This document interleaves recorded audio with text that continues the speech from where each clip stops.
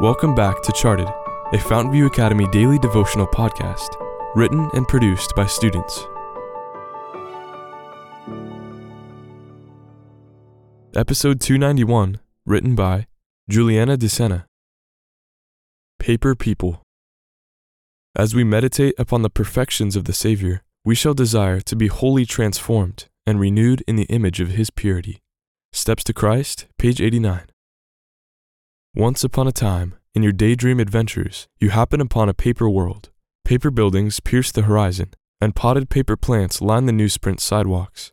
There are paper people too, produced from a parchment factory down the street.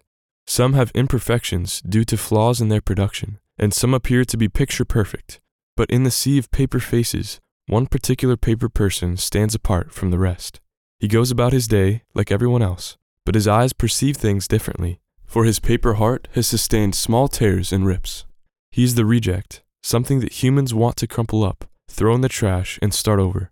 The other paper people push past him in the traffic of paper life, but no one pauses long enough to realize all they left behind were paper cuts. No one stops to notice, no one seems to care. So he buys a cutout paper smile from one of the paper vendors and pastes it on his face. He fools everyone around him, but he cannot fool himself. He wants to cry, but is paranoid of watermarks polluting a perfect paper face. So he stares passively into space as his paper soul crumples into a hard little paper wad. From his perspective, life appears to be pointless. Wow, praise God that's not reality, you say, stepping back into the real world. But wait a minute, that's not perfectly true. The poignant reality is that we do live in such a paper world. Politics, social media, and celebrities paint a picture of perfection while our population perishes under the oppressing power of pretending. Paper vendors line our sidewalks, selling cutout paper smiles, along with the propaganda that if you purchase their product, you'll be happy. But it never works, and problems quickly multiply.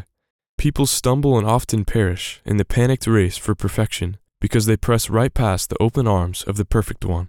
He stands ready to mend their paper cuts, snip away imperfections, and give them peace and power to press on.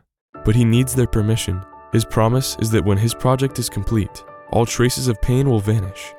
The paper people will present themselves before their craftsmen, and they will be perfect